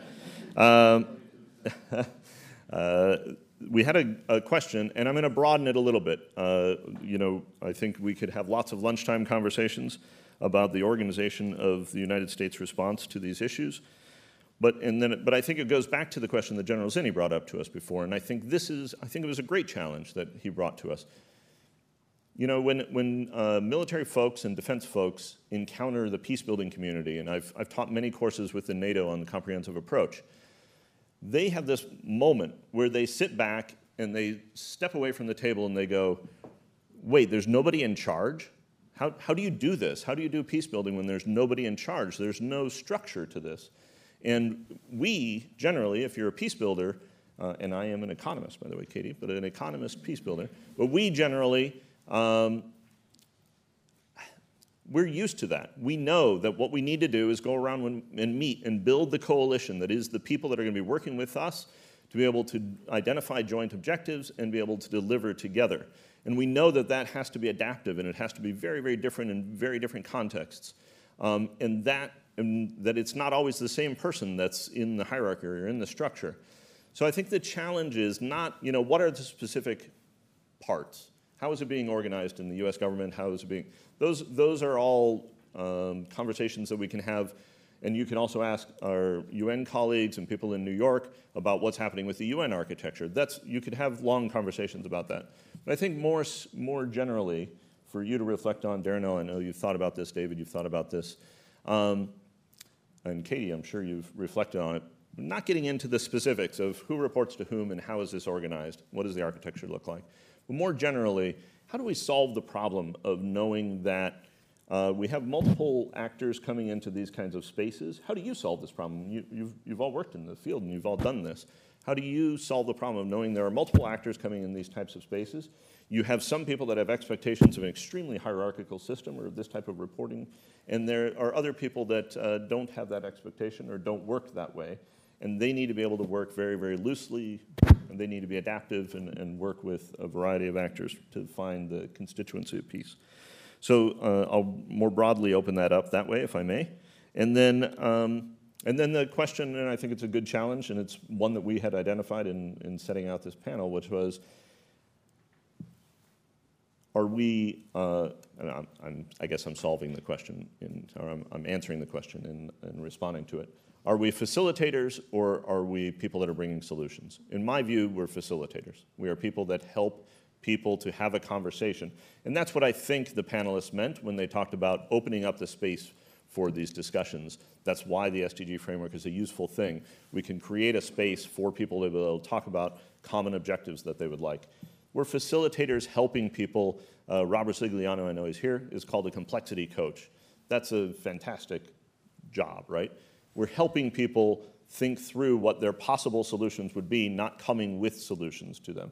But maybe you all want to expand upon that a little bit more. So We'll just come straight back down the line because there were questions for all three of you there, all five of you. Thanks, Gary. I definitely need a complexity coach. That's a good one. So thank you for the question about Nigeria and youth. I want to preface the answer by saying I don't think that I don't think that I'm getting the question right vis-a-vis how UNDP engages youth in peace-building conversations. And I don't want to speak, I can't speak for all of our offices because I think some of the offices are doing really good work on youth mobilization and working with youth groups. But I think in terms of our theorizing and our ability to catalyze change of the nature that's been so well spelled out in the report that Graham has done, I don't know if he's here, I think that we're not quite getting it right. So thank you for provoking the question. It's really an important one. What I would hope to see happening in Nigeria is that the advisory capacity that sits in the UN office is working closely with coalitions and different coalitions, including youth coalitions and youth groups, to listen carefully to what is happening on the ground, both in the north and around the electoral process in general, in order to inform the decisions of political affairs, of human rights, of resident coordinator, and bring those messages back to government in a safe way. And I hope that that is happening. And that is the very purpose of having those people deployed, is to enable those types of conversations and to empower locally mediated solutions between those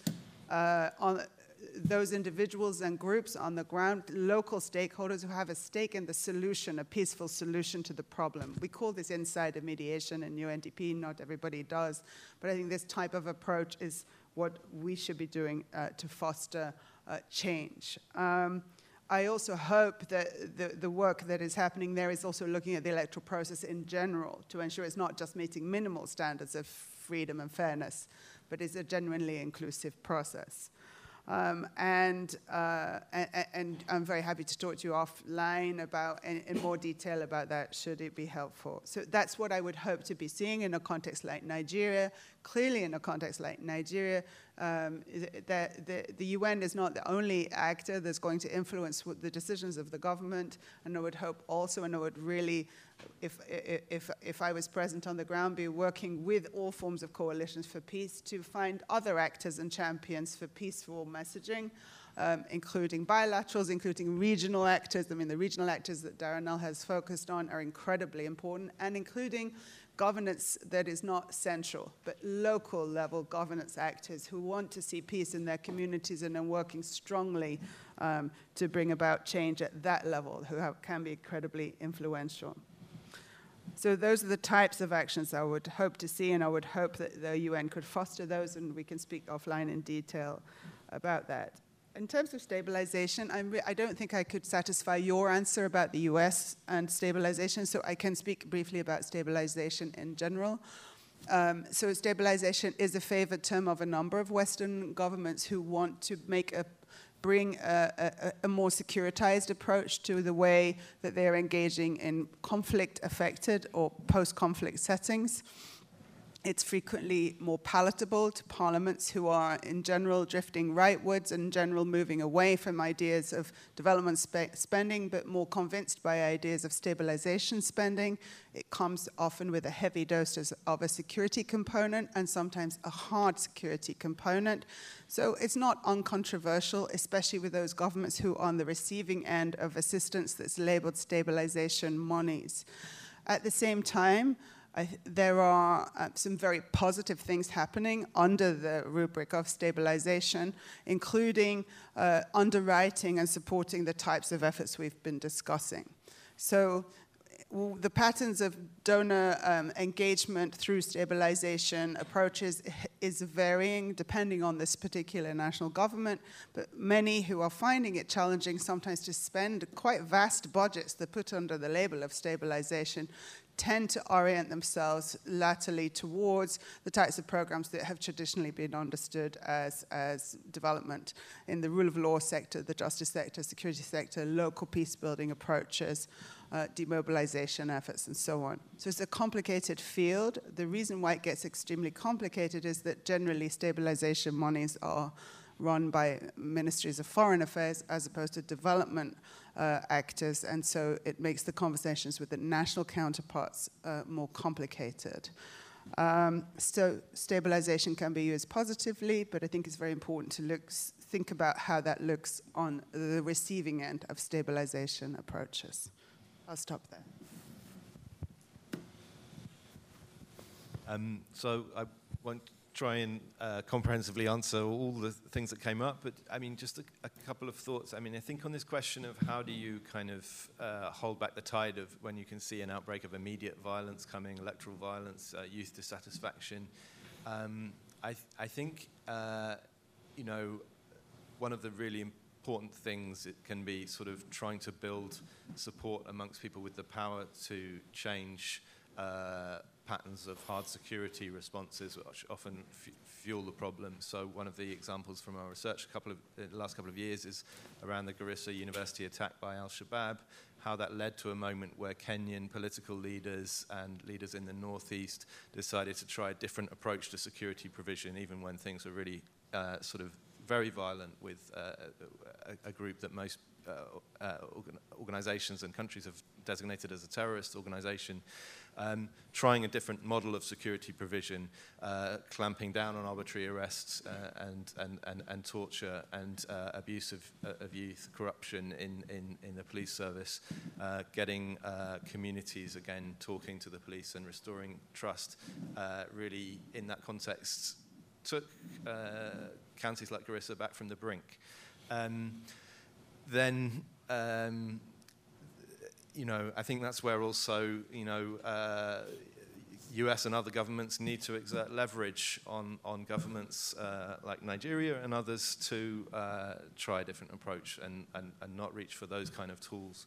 But then I think on the question of do peace builders have the answer to local problems and need to come along and give them, I think obviously most of our experience, I think, would reflect a role that's more about facilitation and pointing out that there are ways of working on things. There are things you can do as communities. You can play a role. In many of our contexts, we've been told women can't play a role in conversations around security, but we've found it in country after country that women are the backbone of local security in protecting people during conflict, finding solutions to security challenges on the ground, and that we've been able to open up conversations where they do come and play a role and show their value in finding solutions to security problems. So I think as peace builders, it is about opening up, facilitating things to happen, but making sure that it is local actors who are working to identify the solutions and deliver them.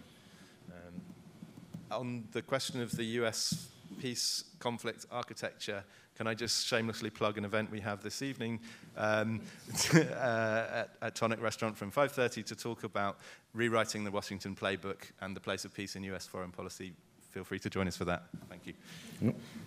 Okay, so I'll start with that last one first then. And I don't want to respond again for the U.S. government, but I have heard that there are conflict prevention reviews underway that jointly with state and aid. So I think there are a number of good things coming out through the stabilization effort done in coordination between state and aid. So again, leave it to the USG officials to elaborate on that. Just to pick up on your point, I don't want to answer now that I've got Lisa, one of the co-creators of the SNAP guide, and Maria, the other one up there. So I don't want to answer for them. They have a session later on today on nonviolent action and peace building. But I would even say maybe we even use a softer word than facilitate. We're completely in a supportive role, and we're often engaging with local actors who are already using these nonviolent action tactics or peace-building tactics. So our goal is really just to expand on the diversity of options available. It is always up to the local actors. I mean, that's what we're supporting in the inclusion portfolio. It's always up to the local actors on what they choose. And Maria will go into research on donor support to, or external actor support to grassroots movements as well in a later session. So if you're interested in that, please attend that as well. And the last point, just quickly, because we are running out of time, you raised an interesting point about preventing election violence. That's also another framework that we could potentially draw some lessons learned from into our prevention landscape. Yeah, quickly. So Gary poses a question: how do we bring actors together? What experiences do we have bringing actors together? I want to make reference to three examples. First one that refers to yet another global framework that I think we need to put in value also, which is the international dialogue on peace building and state building and the whole New Deal. Because that framework, if there is something unique, is that it actually created space for civil society, an official space in the table for civil society to participate. So I think that's very important. And the fact that there is a platform that facilitates the participation of civil society to play a meaningful role in that space, I think that's significant, and that's something that can be maybe replicated for other global frameworks. How can you articulate meaningful civil society participation? And these platforms, I think they have a key role. Another example of that is the Civil Society Dialogue Network of the European Union, for example, where they have this consultation process on specific areas with experts. And if you ask, you say, we could not do this without a platform that identifies who should be in particular conversations at particular moments. So these platforms help identify who the key interlocutors should be. Second example I wanted to give was, and again, we have limited time. I'm sorry. So very, very quickly. Very briefly, the civil military dialogues and the manual on human security that Lisa participated on, how understand, basically it's a question of translation, understanding what the military culture is for civil society organizations, what they can do, what they cannot do, and what civil society organizations can do as well.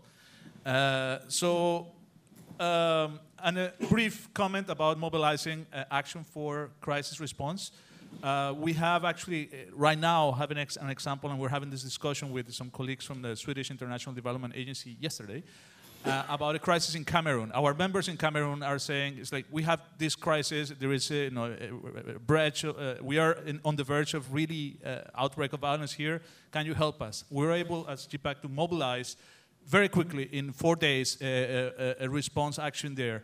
And the lesson here, or what we were discussing with our colleagues, is like we need these partnerships by which we at CIDA, we are mandated to do that, but we cannot mobilize so fast. But maybe we do it through you, and you help us have this crisis fund or something. You are able to facilitate that mobilization. So maybe that's something else that we can think in those crises, those moments of quick reaction, where quick reactions are needed. Thank you. Great, thank you.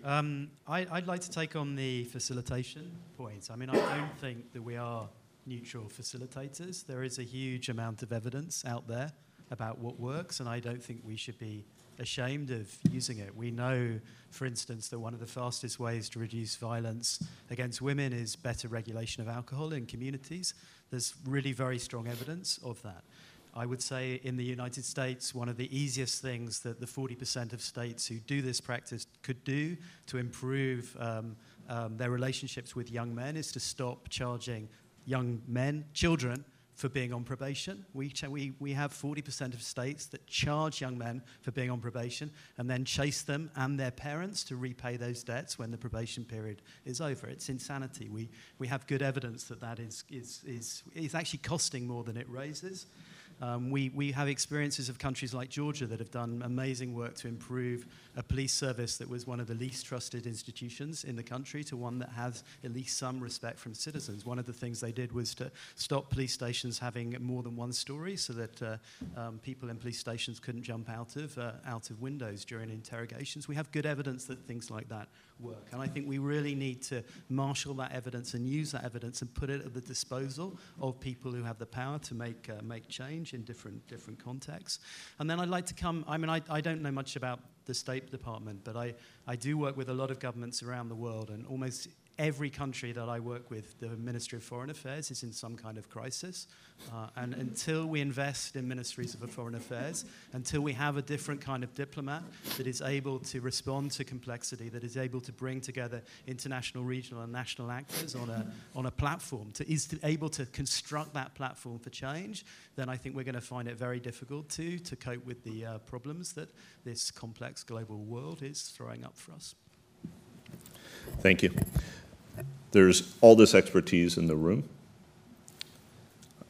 We've summed it up in a piece I wrote that says, context matters, but knowledge transfers. Of course, in these spaces, we need to know what's going on, and of course, it's a local solution.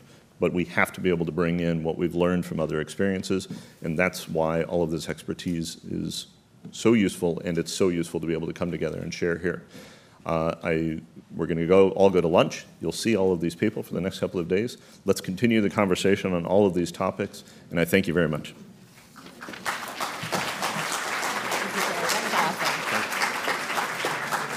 Thank you for listening to this event. If you'd like to listen to more events or explore our other podcasts, visit usip.org/podcasts.